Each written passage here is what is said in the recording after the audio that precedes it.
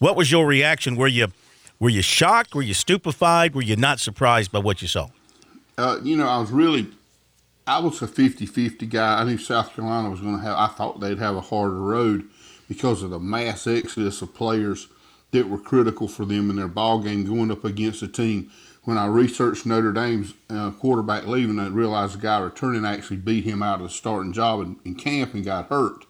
And there wasn't a whole lot of difference. If anything, this kid was more athletic. Was a little bit rusty early, but he came on late. But I mean, it's a mixed reaction for me. I was really proud, if you can use that word as an analyst, of the effort and the game planning that South Carolina did. The way they came out and played, they used everything. Their gun was empty when they finished that ball game. And unfortunately, they gave everything they had in the first three quarters, and with no depth on defense, nor offense for that matter, not too much.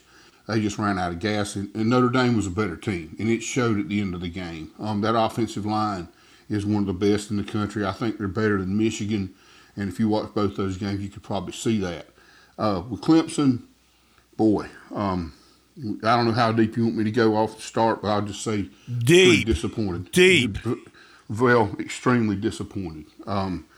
Very,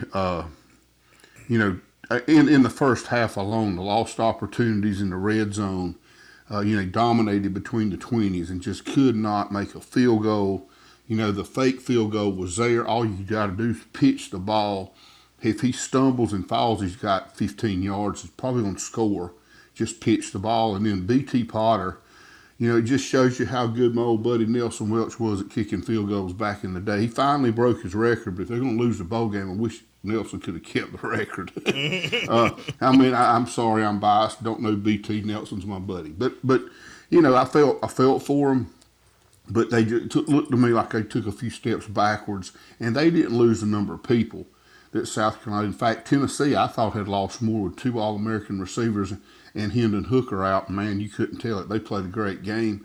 Although if you look at the numbers, Clemson dominated many categories, but just could not capitalize and finish. And that is a big word in coaching. If you know how to win, you got to finish. And they didn't finish well. Zach Willis joining us here on Sports Talk. Zach, something we've talked about tonight is that Clemson seemed to not abandon the run, but they didn't enter with that game plan. They came out with a game plan. It looked like they were going to lay it on the arm of Cade Klubnik. Tell us, take us into the room and the coaching staff as you prep for a bowl game. Why do you think that happened, and do you have the same take on that?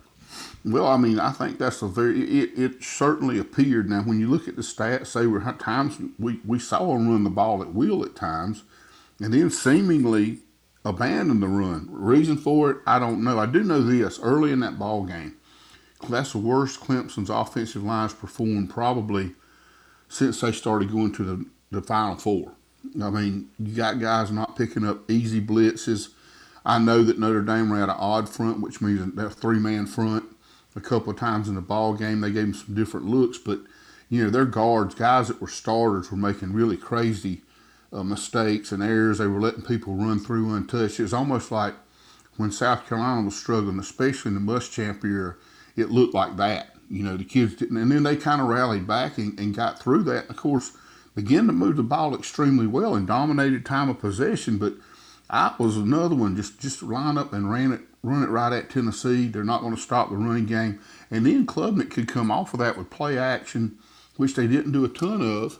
But he's a young freshman quarterback. Dabo mentioned that. I guess their thought was maybe these passes would be easier. To me, running the ball with the running backs you have, the offensive line you have, would have been the safer, effective way to go. But they're probably going to come back and say, well, we missed 3 field goals, had another fake that didn't go well, and then that clock management at the end of the first half. I never thought I'd see that out of a Clemson football team, at least not by this coaching staff anyway. That was crazy. 1st and 10 with Zach Willis, looking back on the bowl season for the Gamecocks and Tigers. And, Coach, were you ever part of a ball game where your team had 14 more first downs, possessed the football, say 13 more minutes, or scored 2 defensive touchdowns and a special teams touchdown and end up losing both of those games the way USC and Clemson did? I'm sure somewhere in my losses there was one of those. I think we had to go up and play. I want to say Moorhead State, a 1AA program when I was at Newberry, and we lost in the last minute of the game. And it was pretty much the same kind of deal. We just could not convert. We got down inside the red zone. I think Josh threw an interception. Joe Don Reams, who was a great Clemson player in baseball and transferred to us, I think he dropped one, which I'd never seen the kid drop one going back to Seneca. So you have those nights, and I felt for both coaches, but I'll say this: I felt like South Carolina did everything they could, and honestly, Clemson didn't look like Clemson. You know, they got a freshman quarterback. They looked like Clemson against North Carolina. I think we all thought they're back. They blew them off the field. Tennessee's defense isn't that great, but it just when Potter, the missed fake field goal and then Potter missing three. Nobody. We've never seen him do that. So I think it has an impact on you. Kicking game is always the last thing people evaluate in the mainstream media, and one of the most vital areas. Nick Saban's lost more games off bad kickers than probably anybody in recent memory. This is a super successful coaching, so he can tell you about it. I know Coach Holtz tell stories about losing games that way. We all have, and I feel like it's just did Carolina and Clemson play well? Heck yeah, they played well. Should they have won? I think South Carolina honestly did everything they could. Notre Dame was just better. I think Clemson's lost opportunities really, really, really hurt them in the ball game. I thought they were going to win with no problem. And I'm curious, so you don't have to deal with this when you were coaching, but you would now in terms of the transfer portal. And I want to use Grayson McCall at Coastal Carolina as an example, but he's not alone in this regard. But players that say they're going to enter the transfer portal, go, and then come back to the program, would you welcome someone like a Grayson McCall back to your program, just using him as an example? Or once they went into the transfer portal, would you try and make sure they ended up someplace else? Well, it depends on the kid. There's different reasons for entering the transfer portal. And actually, in small college ball, this is nothing new. There's a process. It's too loosey-goosey right now. But we thrived off of transfers from bigger schools coming down to play at the different small colleges I was at. Most of my star players, there were a few that were homegrown, so to speak, but, the rest of them were Division I signees. If a kid is looking, he's got questions, sometimes they go in now, and so they don't have to have permission to go in. They don't have to have a signature from a faculty athletic rep. They can go in their dorm room. Heck, they can sit in Starbucks and enter the transfer portal. That's a reckless clause in that policy that they've enacted. I don't know what they can do to fix it, but they need to be able to sit down. So yes, I would welcome them back now, because one night they get down, they get to fight with a girlfriend, maybe a parent closer to home sick and they're way away from home, and they jump in there impulsively. Then you have to have the conversation about whether or not you leave with a coach that you should have had. And back legislatively, it was mandated beforehand that we had to sign off. Now, there's none of that. And so maybe Grayson has finally gotten to meet the new coach, whatever the case may be, and he says, hey, you know what? It's not so bad. I'm going to stay. He's a big man on campus where he's at. I would take him back in a heartbeat. He's a great kid from what I heard, and it was obvious in that ball game until he got hurt. When I got to watch him, he got hurt scoring. He definitely wasn't sliding. He was going head first, and so it's a case by case basis. But we need to all remember one thing: these kids now, yes, they can get paid, but they're still kids, and their parents are usually, like my folk. I came from a broken home. If somebody walked around and said, hey, you can have $1 million to come play at the school I support, some booster collective, which we have no control over those people that I know of, it's going to be hard for me to say no, and I can help my grandparents live in a way nobody in our family's ever lived in the history of our family, that we can go back until we came over on the boat. We were always poor. You got to look at the socioeconomic and educational ramifications of what's going on here if you're a head coach and you love your players, and understand, okay, the media, you guys ask phenomenal questions. And honestly, if you want to know why South Carolina lost that game, their two leading rushers were gone. They had the Atkins kid needs an award for the guts he showed the way he's played at the end of this year. He's a true coach's son, and it makes you proud to see a coach's kid. And Greg Atkins is a great guy anyway. It makes you proud to see him do what he did. But everybody doesn't have mom and dad and leave it to beaver type Ozzie and Harry. Maybe I'm out, probably aging myself there, but that kind of background, and they're looking at, oh, I can make this money and send it back to mom and dad. That's most of our kids that got their Pell money went back home to help the parents pay bills or help mom or grandmama, really, a lot of times, who was raising them. So you got to give a little leniency there. But at the end of the day, the transfer portal crippled South Carolina. Shane Beamer did an absolutely phenomenal job, and I hope they're renegotiating his contract because he's proven he can do it. Doesn't matter how. I heard one guy say, well, he's a little goofy. Well, goofy wins, buddy, because he got as much out of that team, and the game plan against special teams, Pete Limbo, phenomenal, and the defense improved. Look how good the offensive line played. Notre Dame isn't a joke. Ask Clemson about them. They can tell you. And they played a great game. Clemson played hard. They just made a few mistakes down the stretch. And those things happen. At the end of the day, we had two teams with great years. Coastal still had a great year. I wanted to see them all win. We all did. And I know the Carolina Clemson people want each team's plane to crash, or whatever they'll say they do. But the truth of the matter is, well,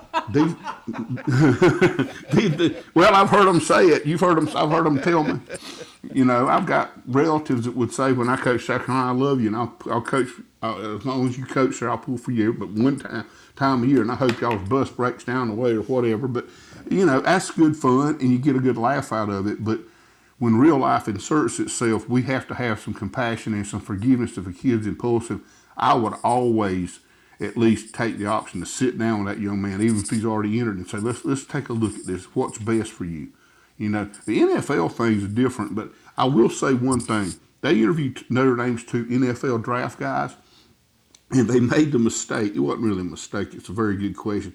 What have you been doing since you left the team getting ready for the – well, it's a complex process. This was an answer both of them gave. Complex process. I've been spending time with family and just trying to recover from the season. They ain't been doing nothing. That's what they've been doing. They got out of bowl practice, which some guys – we used to have two-a-day bowl practices. Ask folks that played for Danny Ford. They'd had two-a-days again. Bowl practice is tough because you develop people, you scrimmage a lot, and the last week you prepare for your opponent. You want to qualify for that bowl because there's at least an extra month of practice you get in over people that don't qualify.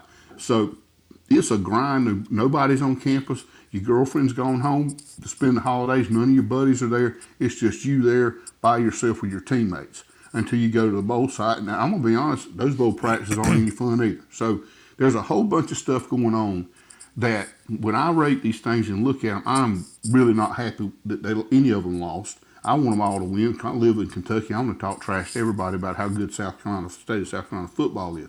But, that's how I see it. I think that I get frustrated with this transfer portal stuff because it's not in the best interest of the kids. They're not looking out for them the way they need to. They need to have people around them to advise them and help them that understand this. They only go through it one time. And you got agents and you got people at other schools and collectives that have been doing this type of work for 20 years versus a family who's never had any idea of what they're dealing with and nobody to advise and help them unless they ask for it. So I would ask for leniency with the players and a little bit more rules for these collectives because it's like the Wild West right now. Anybody can call up some kid and say, hey, we're going to offer you $1 million, $500,000, and it's a bidding war to get these kids in there, not knowing if this kid's going to fit there culturally, socially, academically, or anything. They don't look at that at all. So take it easy on the kids and try to tighten things down on these adults who are flashing this money at them. That's a great statement and a great way to wrap it up for this year. And we'll see what things develop over the next several months in college football. There's so many issues to be dealt with, and we'll see if anybody steps up and takes the the dog by the tail here and say, okay, we got to fix this. We got to tighten this up. We got to make this work better. We'll see what happens over the next several months. As always, we thank you for being a part of Sports Talk and sharing your thoughts with us every week. Can't wait to have you back with us come next August. Let's see, the Gamecocks will be taking on North Carolina to open the season, so get ready for that. And Clemson will be opening up against, I think it's Charleston Southern. They open up against. Nope. That's that would be September 9th. Who was their first game against? I got to go back here and find who their first game against. But whatever the case may be, we'll be talking to you about it, sir, come next summer and have a great off season. And we'll talk again soon. Thank you for your time as always. Well, I'm honored to be here, and thanks to all the folks out there that listen and comment. I really appreciate you guys. Have a great year, Phil. Okay, Zach. Thanks, you, Coach. The coach, Thank you. Zach Willis, 1st and 10, with us here on Sports Talk.